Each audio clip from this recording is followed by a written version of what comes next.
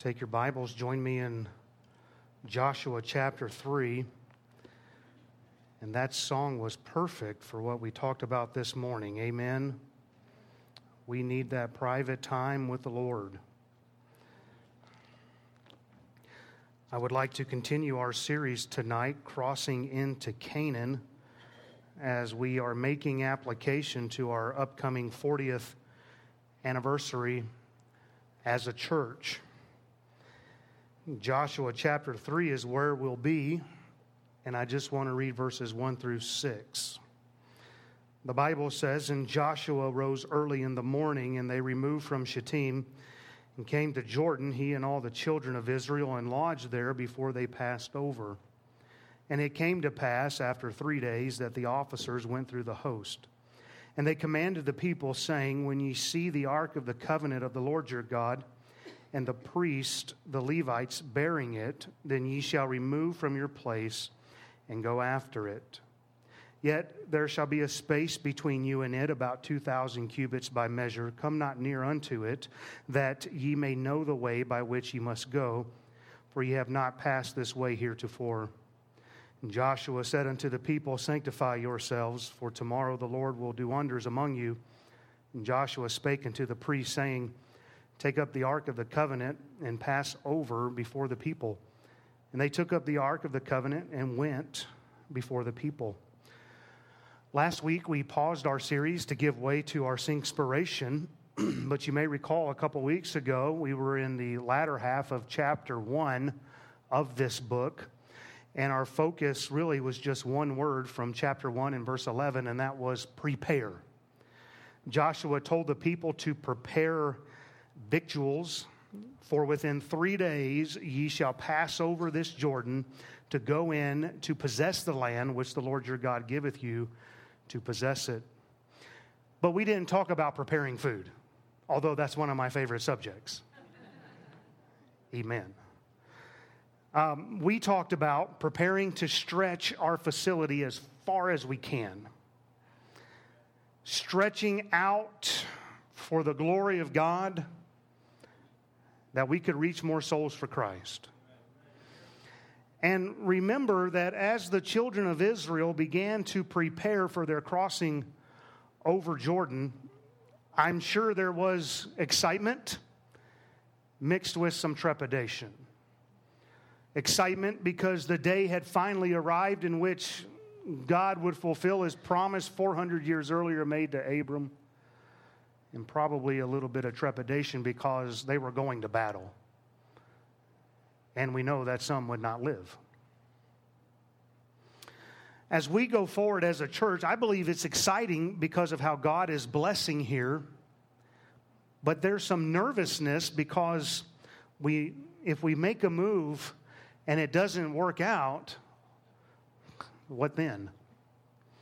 We talked about how we have essentially maxed this facility out.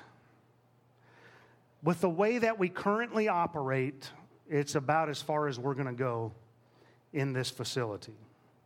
And we must prepare to go forward by making more room. And it's not going to be what makes us comfortable.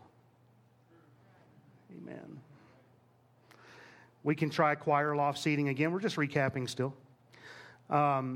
Even more uncomfortable would be the possibility of going to 2 Sunday morning services. The crowd goes wild. So we just started that conversation 2 weeks ago. It's a possibility. I think it's a need personally. I would estimate that maybe a third of you are on board with that. Probably 50% of you are on board with whatever decision is made.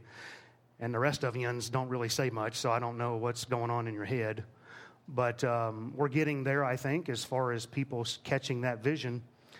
I'll tell you what's on my heart right now is I'm seriously considering beginning in March of 2020 going to choir seating. Do that for 12 months straight. See what the numbers bear out. If we see an increase, then March of 2021, go to 2 services.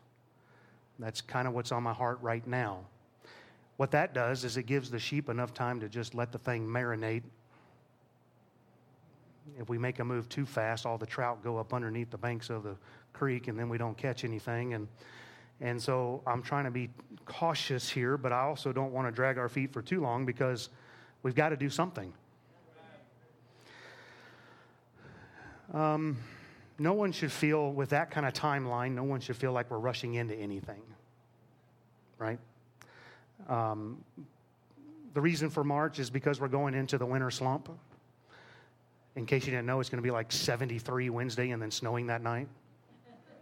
Amen. It's that time of year. You didn't hear about this, sister? Must be so nice to be oblivious. Amen. So yeah, we're supposed to get snow Thursday morning, Wednesday night, something like that. Was that Natalie or Sue Mack? Oh, well, the way you went like this, I thought, wow, you like snow? That didn't seem to fit together very well. Natalie, you like snow. Amen. Ben, do you like snow? You better figure it out, brother. You're getting married in like 3 weeks. You are the head of that house, and you will tell her whether or not she likes snow. Note to self, don't come to me for marriage counseling. Amen. I'm only teasing, brother, and we'll edit every bit of this out of this message. Nobody will ever know it happened.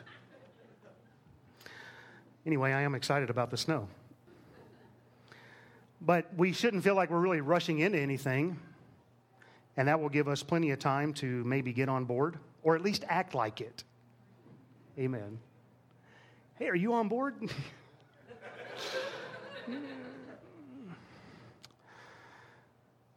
I'll be honest with you, I'd give it a shot this March, except there's some men that might be deployed that I really want around here if we do this thing.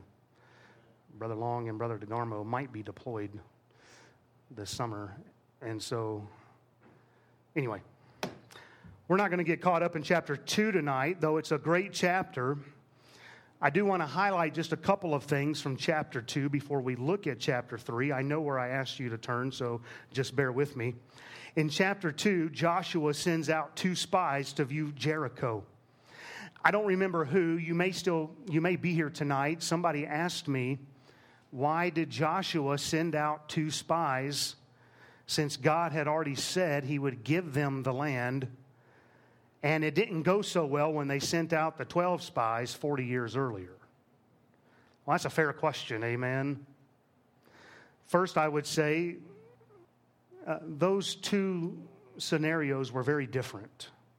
And so we can't just compare the 2 as they were the same circumstance. Now, I believe part of the problem 40 years earlier with the 12 spies being sent is, according to Numbers 13, Israel desired to know whether or not the land was good or bad, fat or lean, whether there would be wood therein or not. And that's something God had already made abundantly clear. So I don't really see the need why they had to go in to figure that out. God had already said that. Second, here they are very definitely about to go to war in Joshua. And I know that that was the plan back then, but the difference, I believe, here is that they are actually moving in faith, in obedience to God. And so Joshua sends these 2 spies to Jericho, and Jesus said this in Luke 14:31, "What king going to make war against another king sitteth not down first and consulteth whether he be able with 10,000 to meet him that cometh against him with 20,000? Proverbs 20:18 says, "Every purpose is established by counsel, and with good advice make war." So I believe, biblically speaking, there's nothing wrong with the fact that they are sending spies to Jericho, because they are moving in obedience, unlike the group 40 years earlier. And I would just say there that if any here are unsure of us stretching this facility to 2 Sunday morning services, then just apply the sending of these 2 spies to what we talked about last time. All we're doing at this juncture is we're just sending out 2 spies, amen? We're not doing anything yet. We're just sending the spies out ahead and to see if this is the step that God would have us to take. Third, I would say to that question, having the privilege of having the completed Word of God, it's easy for us to look at that situation here in Joshua's day and say God had a greater purpose in it all because he intended for Rahab to be saved, right? And Rahab would ultimately be in the lineage of Christ. And the only way that God was putting that together was by sending the 2 spies who met Rahab and was able to strike the deal that God had intended. And so God was in all that. His ways are not our ways. His thoughts are not our thoughts. But one last thing I want to just mention from chapter 2, and if you want to let your eyes fall over there, you can for just a minute. Verses 10 and 11 says, Rahab here is speaking, and she says, "For we have heard how the Lord dried up the water of the Red Sea for you when you came out of Egypt, and what ye did unto the 2 kings of the Amorites that were on the other side Jordan, Sihon and Og, whom ye utterly destroyed. And as soon as we heard these things, our hearts did melt.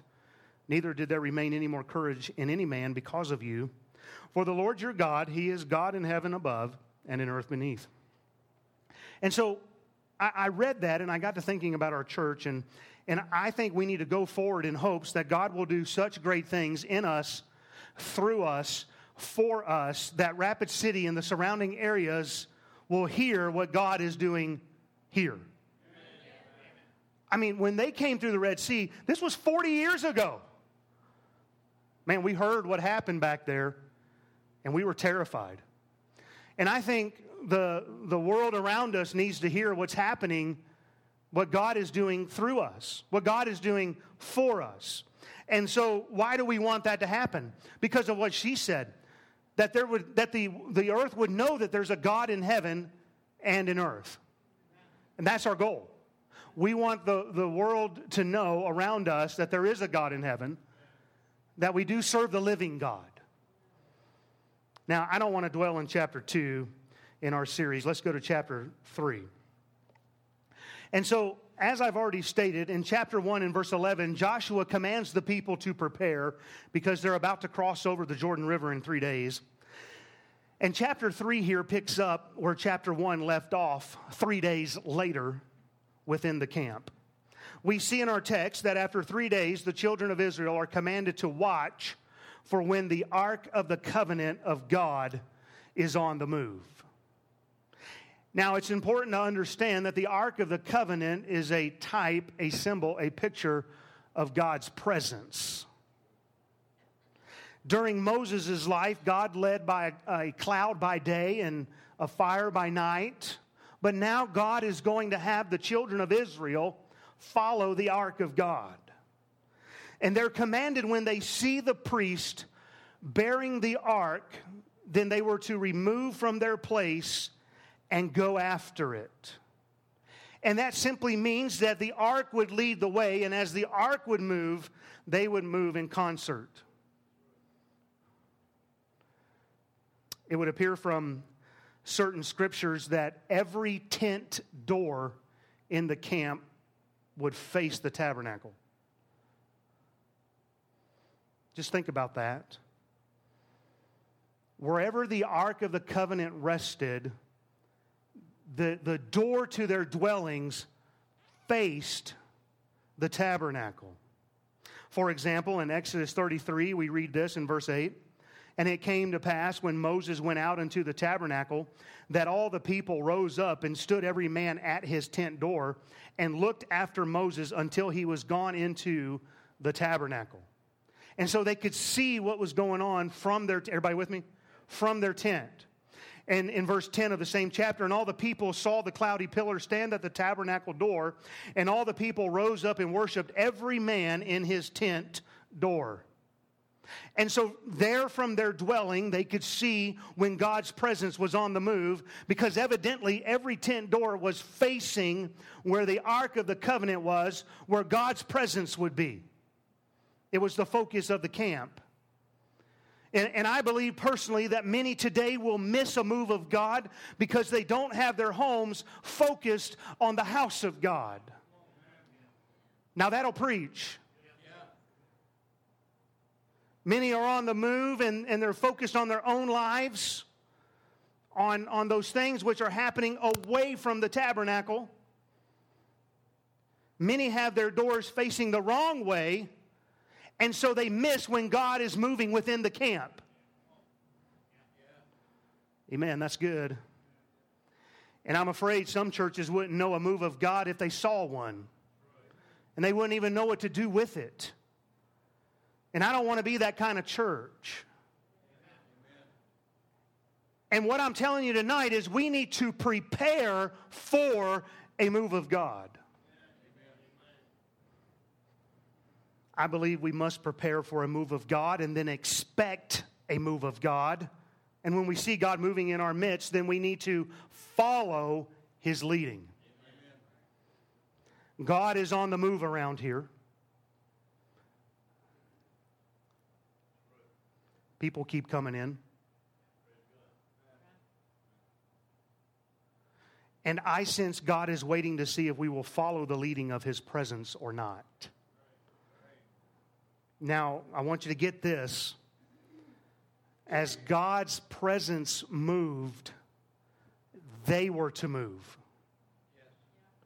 As God's presence moved, they were to move. And whenever God moves, we need to be willing to get up and move along with God, to follow what He's trying to do. And I wonder if the Spirit has ever moved in your life and you didn't move. You didn't follow His leading.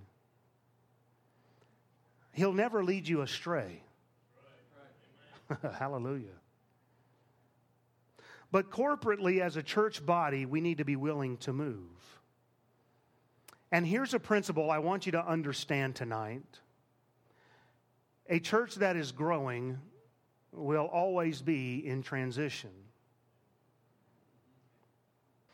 What does that mean? Well, I'll tell you what that means. When a church begins to grow, it means this. Somebody may come and sit in your seat.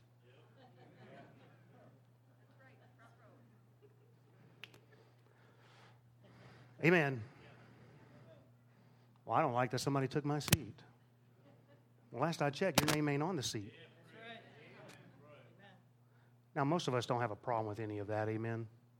It means this. When a church is growing, it means somebody might take your parking spot.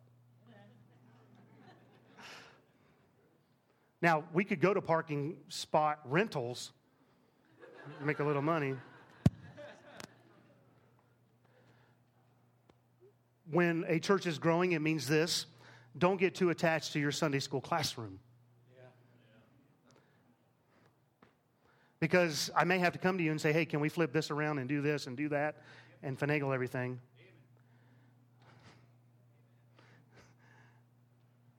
Don't worry, the pulpit's still going to be here. We're not moving that, amen. And so I'm simply saying this, that when a church is growing, there's always transition. There's always movement. There's always something that's probably going to irritate somebody, but what we need to do is just smile and move to the next seat. And you can do one of those ugly, mean, gritty smiles. Amen? It's okay. You can do that. Just so long as you smile and say, God bless you. We're glad you're here. Somebody might get your seat, your parking space. All right, in verse 4, we see that there was to be space between the Ark of the Covenant and the people following it. Now, under the Old Covenant, that's not an unusual request, right? We understand that God had a separation, a very definite separation. Even when He gave the law, they cannot even approach into the mountain. And there was a marked separation throughout the time of the Old Covenant. And it would remain that way until Christ would give His life as a perfect sacrifice and the veil would be rent in twain. But we are given a very specific reason here in verse 4 for why they needed to keep a space between them and the ark. And the Bible says it was so they may know the way by which they should go, for they had not passed that way heretofore. And God says, that's why I need you to give space between you and the ark of God. Now, there's a couple of applications I see here for us. One is this. There must be a holy reverence for God in His presence. I know we have complete access through Christ. Thank God, hallelujah, that through His blood we can come to the throne of God. But I would tell you tonight that we need to consider how we are approaching God. Because I'll tell you what I see as a problem is we get so casual and so flippant with how we handle God's presence. I guess it's not popular to preach about today. But I think some churches have gotten so flippant about it that they miss that God isn't even there in the first place. The ark's been taken. It's been gone. Ichabod's there. But we need to worship God in the beauty of holiness.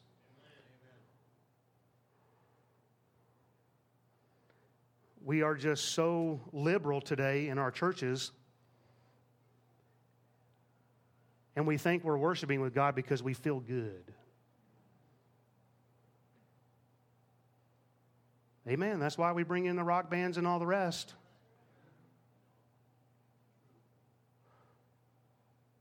I don't know about you, but when I get before the presence of God, I realize who I am, and it's not good.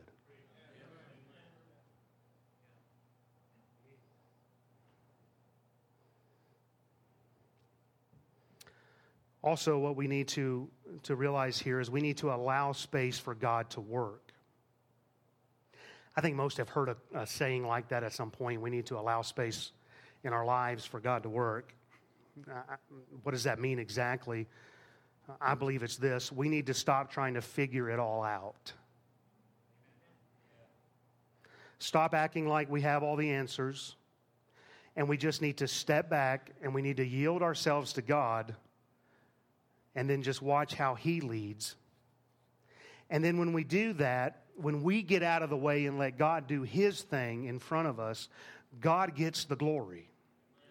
But when we figure it out and we come up with the scheme and we come up with the way, we can step back from that thing and say, man, how smart was that guy?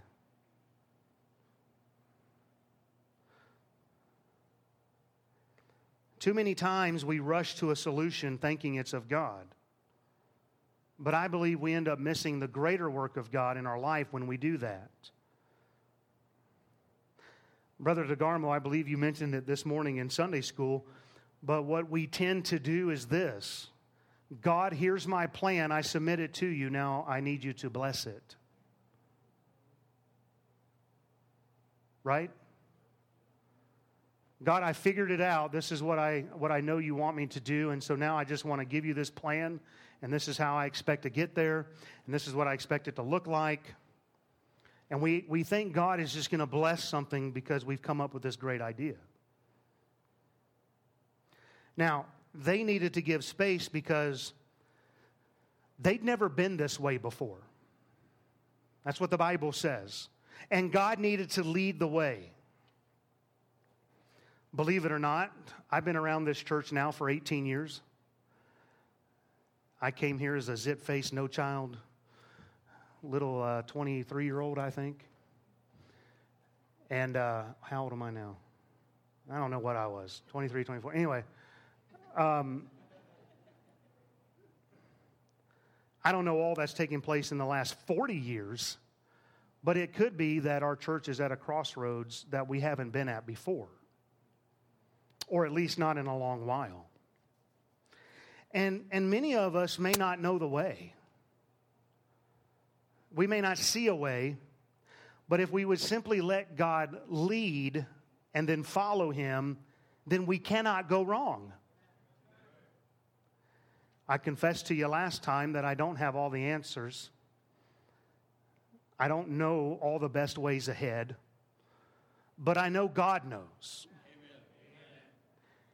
And what we need to do is just watch for Him to move and then follow Him. Well, that's great, preacher, but what is it going to take to do that? Verse 5.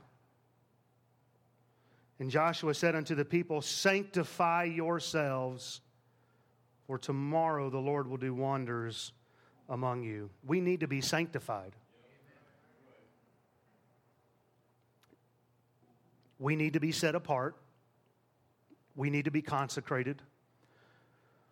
We need to be hallowed. We need to be clean. We need to be holy.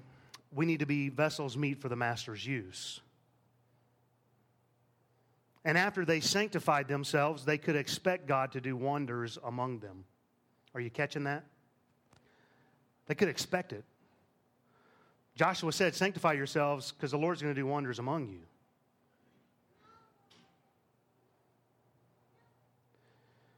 We'll see what those wonders are as we progress through the chapter later, but if we expect to see God do great wonders among us, then we must be a sanctified people. And I know that's not a popular message in the day in which we live that says, come as you are and leave as you were. But the Bible is still clear that we need to come out from among them and be ye separate, saith the Lord. Touch not the unclean thing, and I will receive you. That's still found in 2 Corinthians 6:17. Do you want to see God do wonders among us? Psalm 86:10 says, for thou art great and doest wondrous things, thou art God alone. But we have to do our part. We must be ready. Because the eyes of the Lord are running to and fro throughout the whole earth to show himself strong in the behalf of them whose heart is perfect toward him. And I want to be that people. I want God's eyes to fall upon Liberty Baptist Tabernacle and say, that's what I was looking for. Verse 6 says, and Joshua spake unto the priests, saying, take up the ark of the covenant and pass over before the people. And they took up the ark of the covenant and went before the people. Joshua had already instructed in verse 3 that when ye see the ark of the covenant of the Lord your God and the priests, the Levites, bearing it, then ye shall remove from your place and go after it. And now in verse 6, Joshua says unto the priest, take up the ark of the covenant and pass over before the people. And I see here that the leadership in the camp had to have the presence of God upon them. Amen. I may not see everybody in here get on board. I understand that. There may be the 2.5 tribes who say, no, thank you, Lord. We'd like to stay over here. But I need our leadership on board.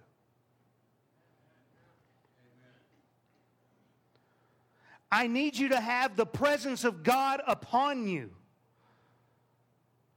It cannot only be the preacher. It's got to be the people, and it starts with the leadership. Taking up the presence of God upon them and going before the people. I need you to catch the vision. I need you to pass before the people, encouraging them to follow. Is everybody with me? Let me put it to you this way. If you're serving in this church body, then I need you to have the presence of God upon your life. And then I need you to pass before the people. I need every servant on board. I need every deacon on board. I need our staff on board. You ever reckon there were some that day as they began to stir in the camp and they began to take up the Ark of the Covenant and they began to move that thing and the children of Israel began to move and stir, that there was somebody who kind of looked around and went, what's going on? I can't help but think that what's going to happen here one day is all of a sudden the presence of God is going to come in. It's going to start to move. Those of you who are on board, who have caught the vision, you're on board with this thing, you're going to start moving, and somebody's going to look around, wake up, scratch the eye boogers out of their eyes and go, well, what's going on around here? That's when you need to pass before the people. Amen. You need to pass before the people. You need to get on board, and you need to get them on board. As God begins to stir, I need everybody to follow what God is doing. Not ask, what's going on around here? Where's everybody going? It's funny because you may not realize it, but there's things that'll be set up here week after week, and it's like, what? Huh? I don't even know why we print the bulletin. I'm just going to be honest with you. People come up and say, hey, what's blah, blah, blah, blah. I'm like, it's in the bulletin. It's in the bulletin? Yeah, that thing we print out every week and spend money on for you to have. So it's going to happen. Somebody's going to wake up and go, where did the blue pews go? There's still some in here that haven't noticed yet. You're just like, man, these pews, did we repad them?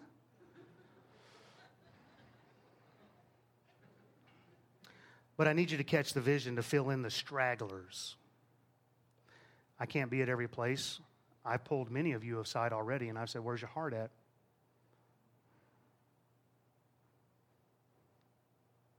Because I want us all to cross over into the blessings of God. Even if we had to bring the clueless along. Amen?